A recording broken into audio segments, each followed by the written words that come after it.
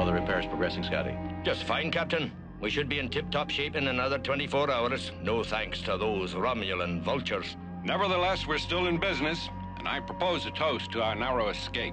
Cheers! Salud. To us. Hey, this glass just leaked all over me. How do you like that? So did mine. And mine? It appears we're all victims of a rather bizarre coincidence. The odds against something like this happening are astronomical. What coincidence? We used to pull stunts like this in medical school with trick glasses. Don't look now, but we've got a practical joker in our midst. No, let's not jump to conclusions, Bones. Yes, we all got wet, so what's the joke? Twas probably a minor slip-up of the food synthesizers. I'll check it out after lunch. Fine, right now, why don't we all eat up before our food gets cold?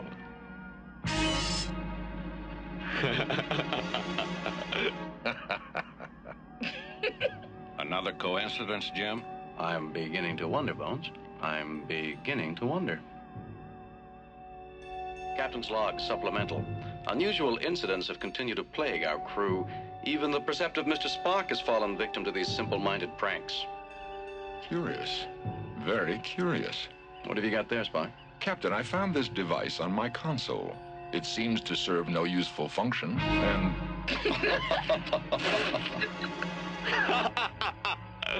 Captain? I'm sorry, Spock. It's your...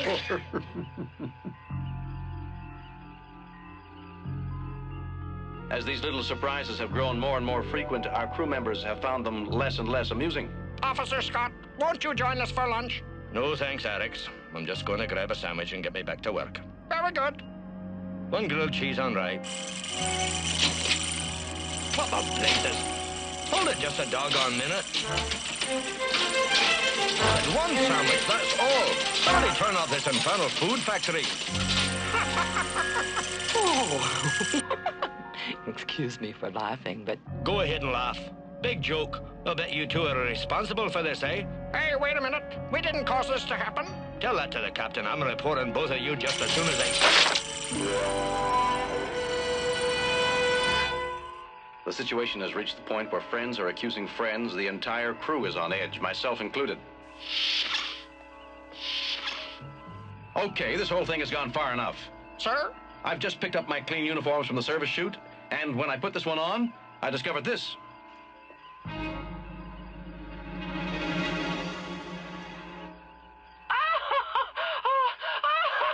When you all finish laughing, I'd appreciate an explanation. Captain, I never laugh. Well, somebody certainly did. Captain Kirk, look behind you. Really, Mrez, you're going to have to be a little more clever than that. This is no joke, sir. Now what?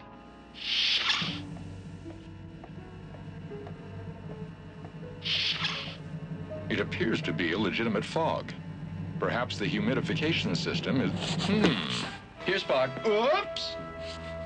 Amazing. This deck is covered with ice. And it was almost covered with us. I don't know what's going on here, but it's going to stop before someone's hurt. There's that laugh again. Something awfully familiar about it. What do you make of all this, Spock?